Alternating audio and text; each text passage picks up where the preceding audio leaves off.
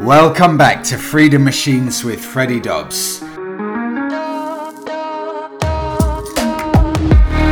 I'm so sorry, first of all, because usually I like to post these podcast episodes on a Friday evening. So I usually like to grab a beer at about 4 p.m, sit down and do the podcast. But we've just been so busy with this motorcycle that we picked up on Wednesday that we went on a little road trip that we set off on Thursday evening, and we only got back on Saturday evening. So I've been absolutely non-stop.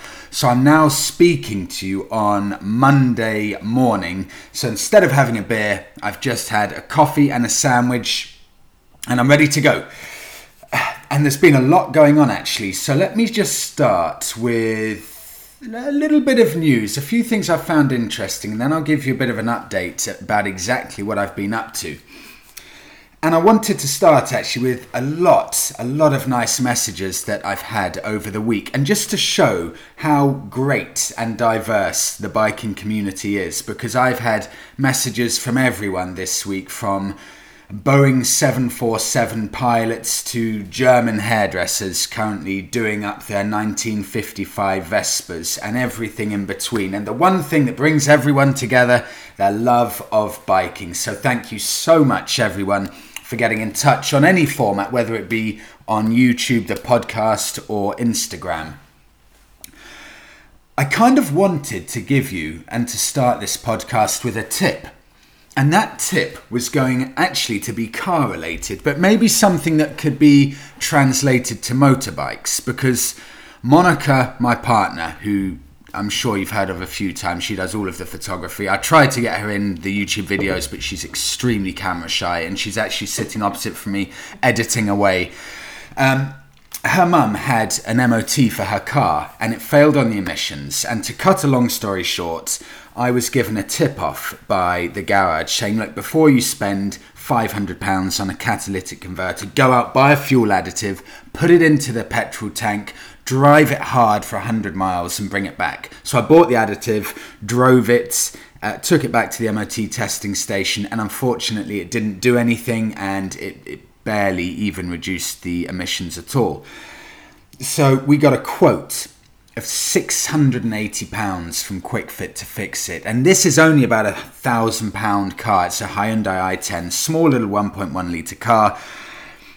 So we didn't know what to do, so we took it away, and Monica's mum booked it in with a local mechanic, not one of these big chains, to hopefully get it cheaper. The local mechanic then said, look, I know what to do. I'll put one of my fuel additives in that I know works really well. I'll take it on a drive, get it to the MOT testing station, and give it to the MOT tester.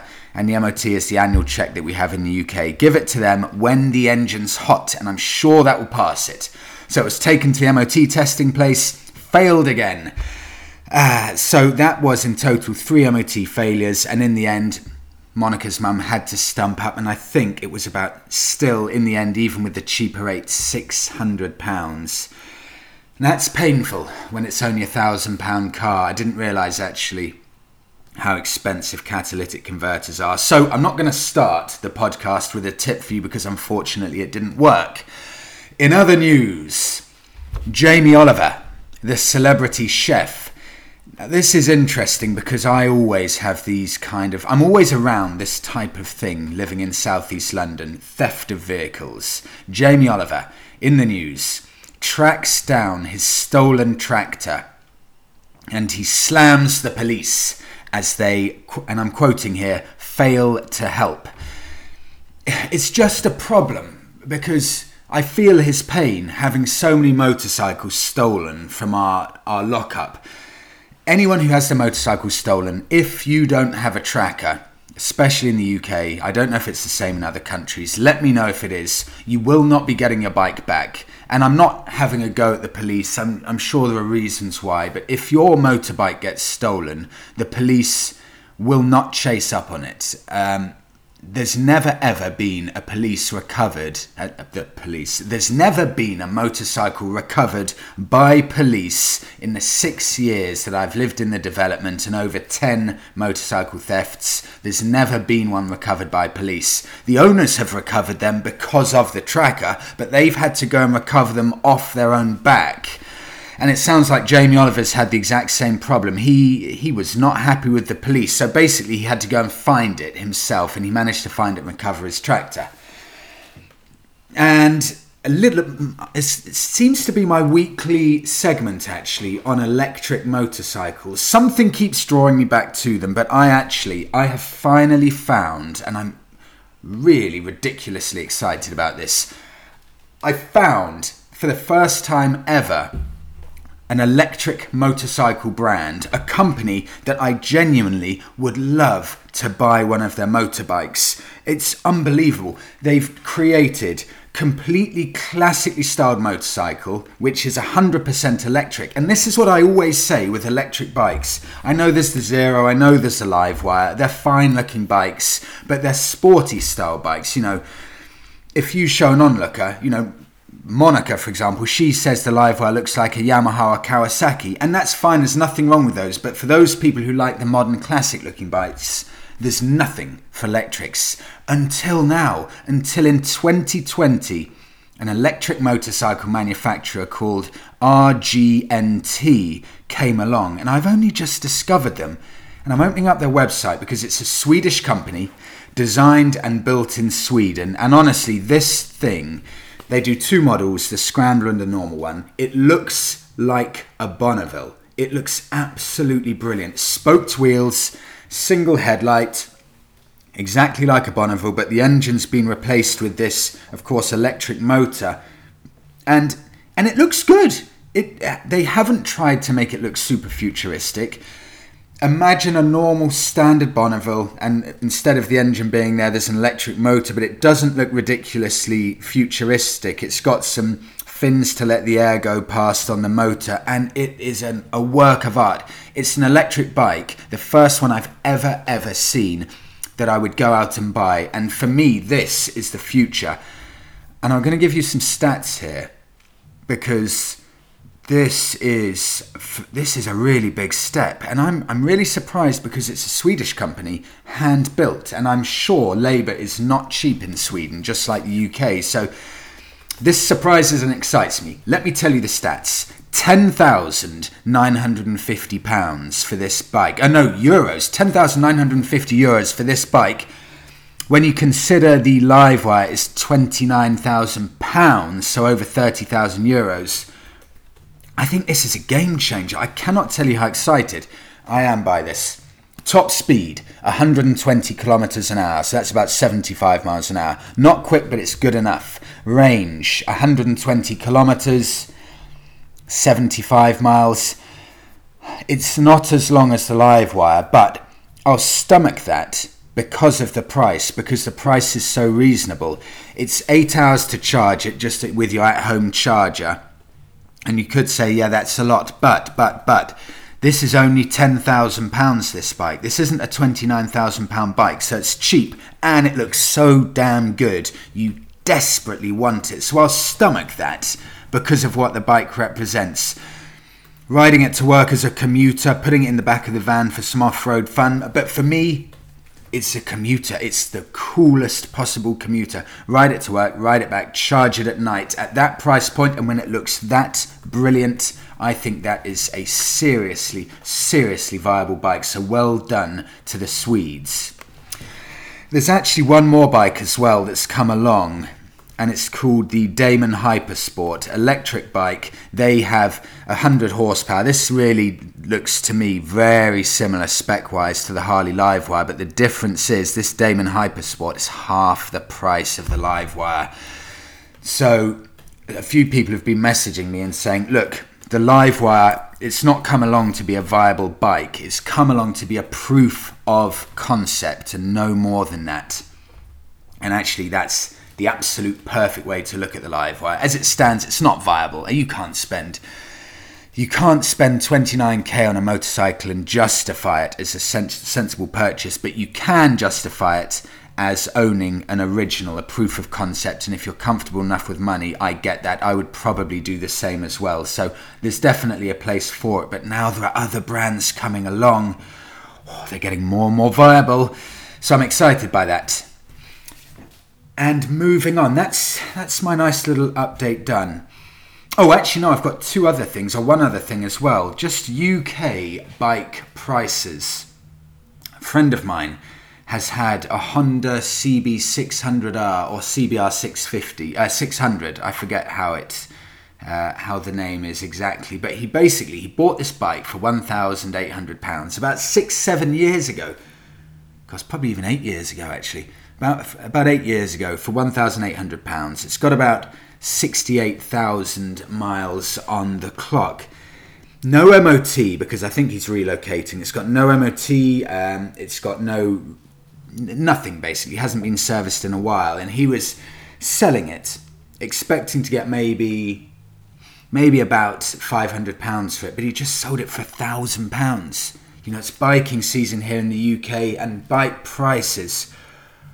You don't get a bargain in the UK with motorbikes. That's a seriously good price. He's almost had it so long it's dropped down to its bottom point and started rising back up again. So that's a seriously good result for him. And moving on to Mutt, because on Wednesday of this week, last week, which is 5 days ago now, I went to pick up my bike for the week. And this is something I've been hugely excited about, and I'm just as excited about getting these little small capacity great value bikes as I am about getting, you know, the big Indian Scouts, the Bonneville T120s, things like that. So I drove with Monica from London up to Birmingham.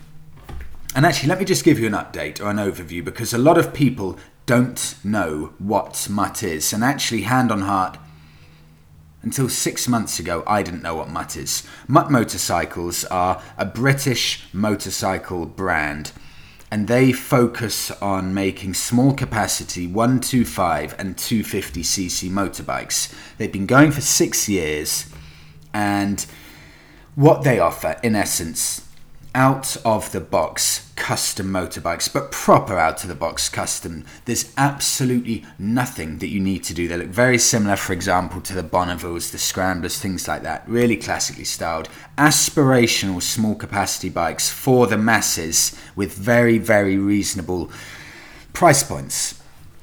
So Monica and I drove up 3.5 hours from London up to Birmingham, and they're doing really well at the moment. Most of the bikes are sold out. Sorry for the background, that's just the coffee. But most of the bikes are sold out, so they actually had to, especially for me, make a motorbike on Wednesday morning for me to come and pick up at 3 p.m. on Wednesday. So this bike had 0.9 miles on the clock. So Monica and I drive up, get to the destination, and it's this great looking old building with a completely painted black facade, and they're 70% through making this brand new HQ destination dealership. So we drive up, still no proper signage because it's in the development process. Pull up, get out the car, and we're met by one of the team at Mutt, and she invites us in. And inside we go, and on the right hand side you've got this great looking old architecture. On the left hand side you've got this big open space with all of the different Mutt models that they're working on, they're finishing, they're adding their final touches to. On the right hand side you've got what will be a coffee shop, go straight ahead, and you've got a huge table, I guess, where they have their meetings and things like that. But the second I walked in there, I don't know if there are any listeners who have been to any Deus Ex Machina places, but it reminded me of a place called Canggu in Bali, which is where the surfers and the custom bikers go. And Deus have a real destination dealership there. You can buy motorbikes, you get some delicious food, have coffee, buy their gear, their clothing. And it's a real place that you want to go, and this has the exact same vibe. What they want to create is a real lifestyle brand and a destination where people want to come on a Saturday and a Sunday. And when I walked in, you just get soaked in, you get sucked in by it. It's a really amazingly cool place. It should be finished in June. They'll have a big launch party there, and that's a huge thing for Birmingham to have a real destination place like this. Honestly, it's just as cool. I was about to say even cooler, but no, it really is just as cool as Bike Shed. It's an eye-opening place, actually. We need more places like that. So we went in. The bike was there in the middle of the showroom, just to the left-hand side. We were talking about the bike and Mutt and what they've been up to and things like that. They then showed me around the bike. 0.9 miles on the clock. Mutt Mastiff. 250cc bike.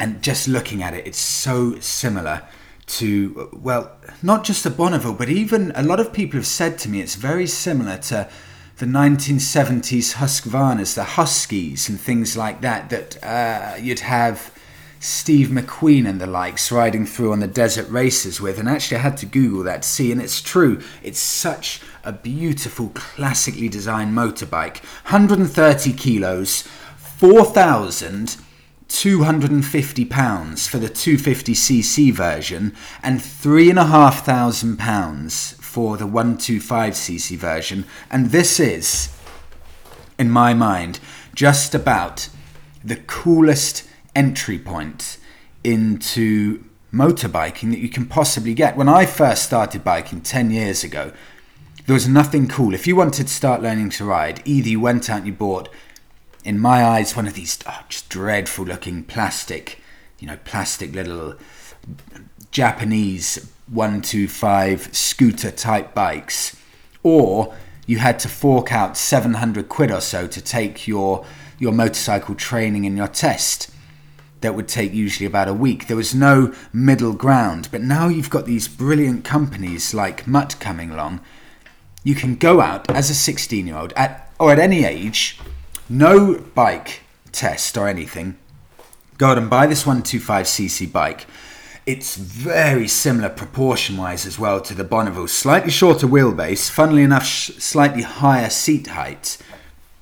But it's a bike that it really does look every bit as good as the Bonneville. So you can go out, buy one of these, take your time to learn how to ride on one of these. Not powerful enough to get yourself into any situations, but it's got enough power where you can go anywhere. You know, I took it on a 300-mile round trip to the coast over the weekend. Absolutely fine. Motorway, 75 miles an hour, no issue at all day.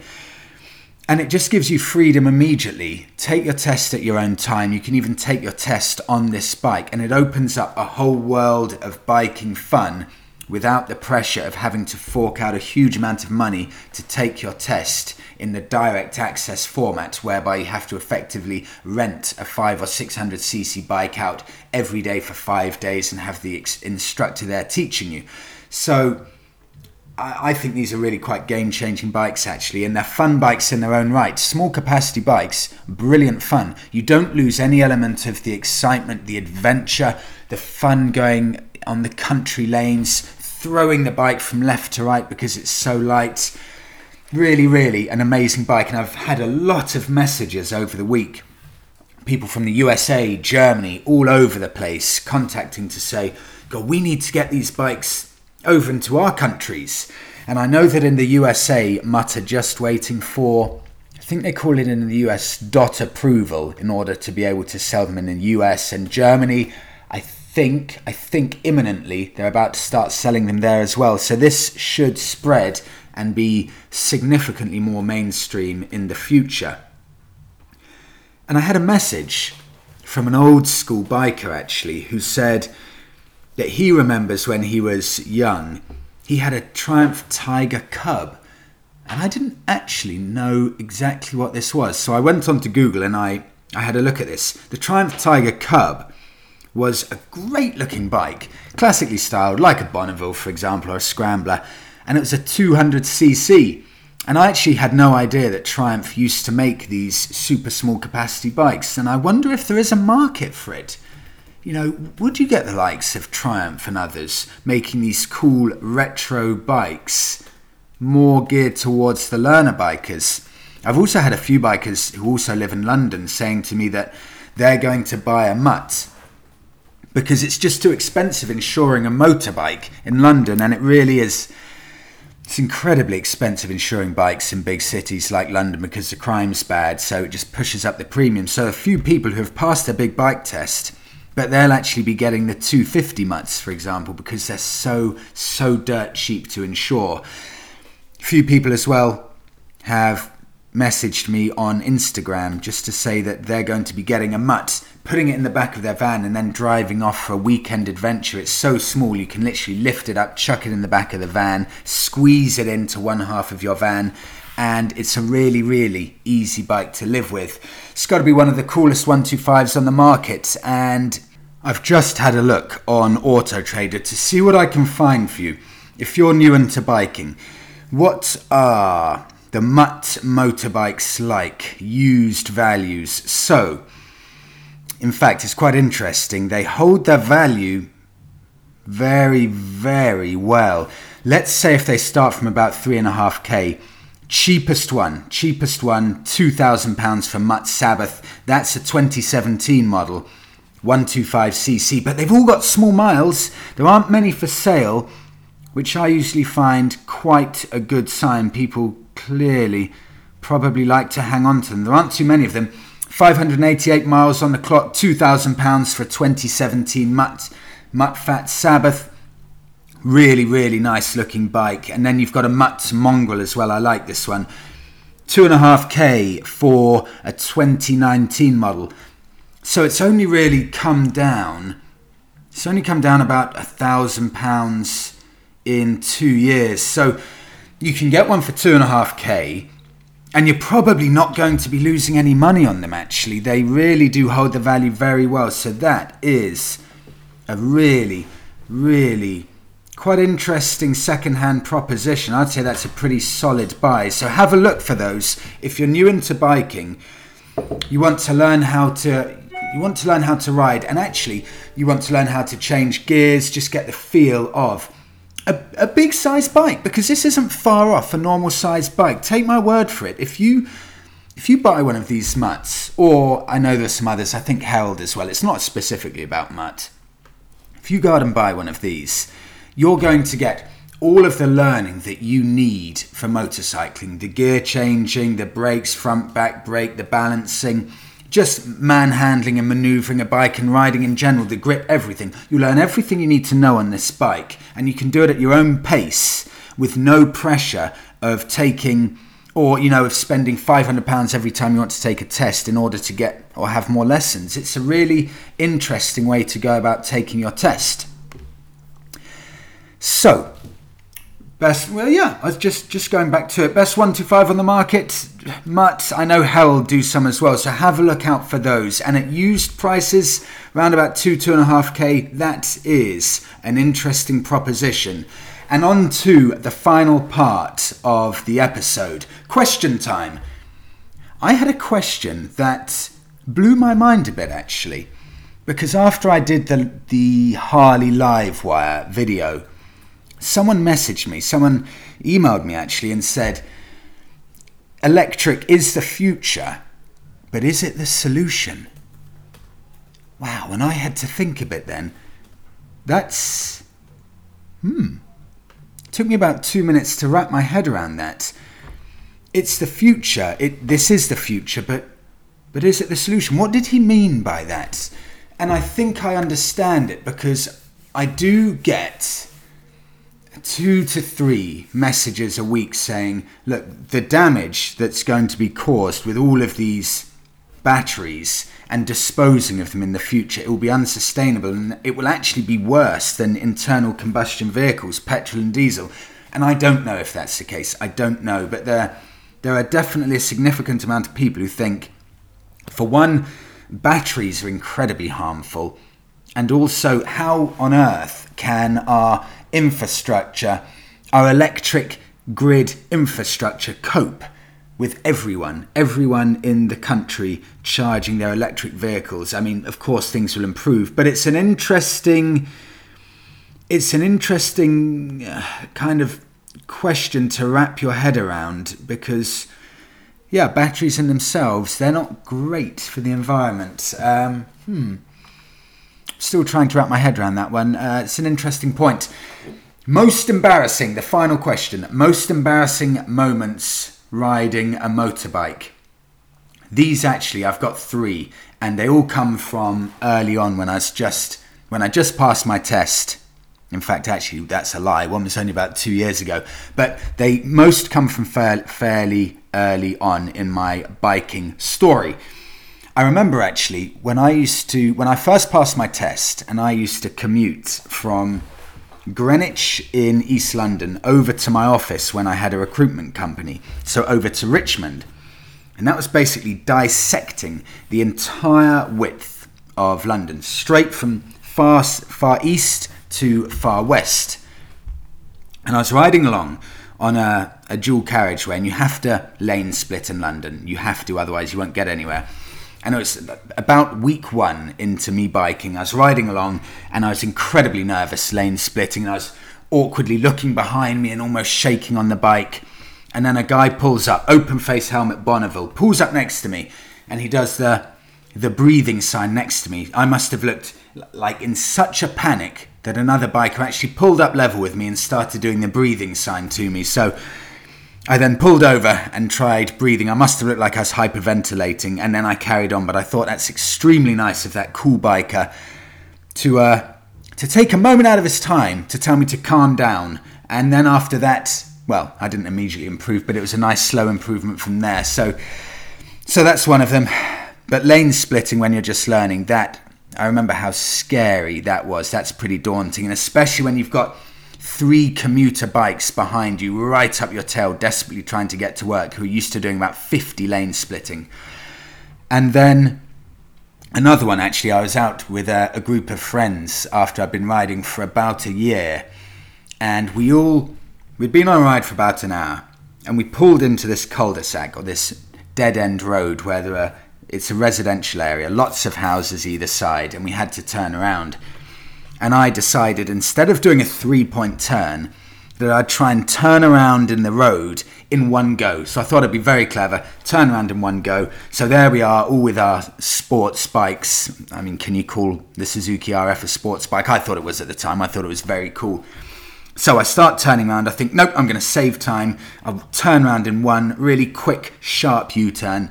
Tried turning around, fell off the bike because I wasn't going fast enough. So I fell halfway through my U-turn, did a backwards somersault, and I was just writhing around on the pavement, and I just saw a mum and her children looking from their window at me as just a biker rolling around on the floor with his bike on its side.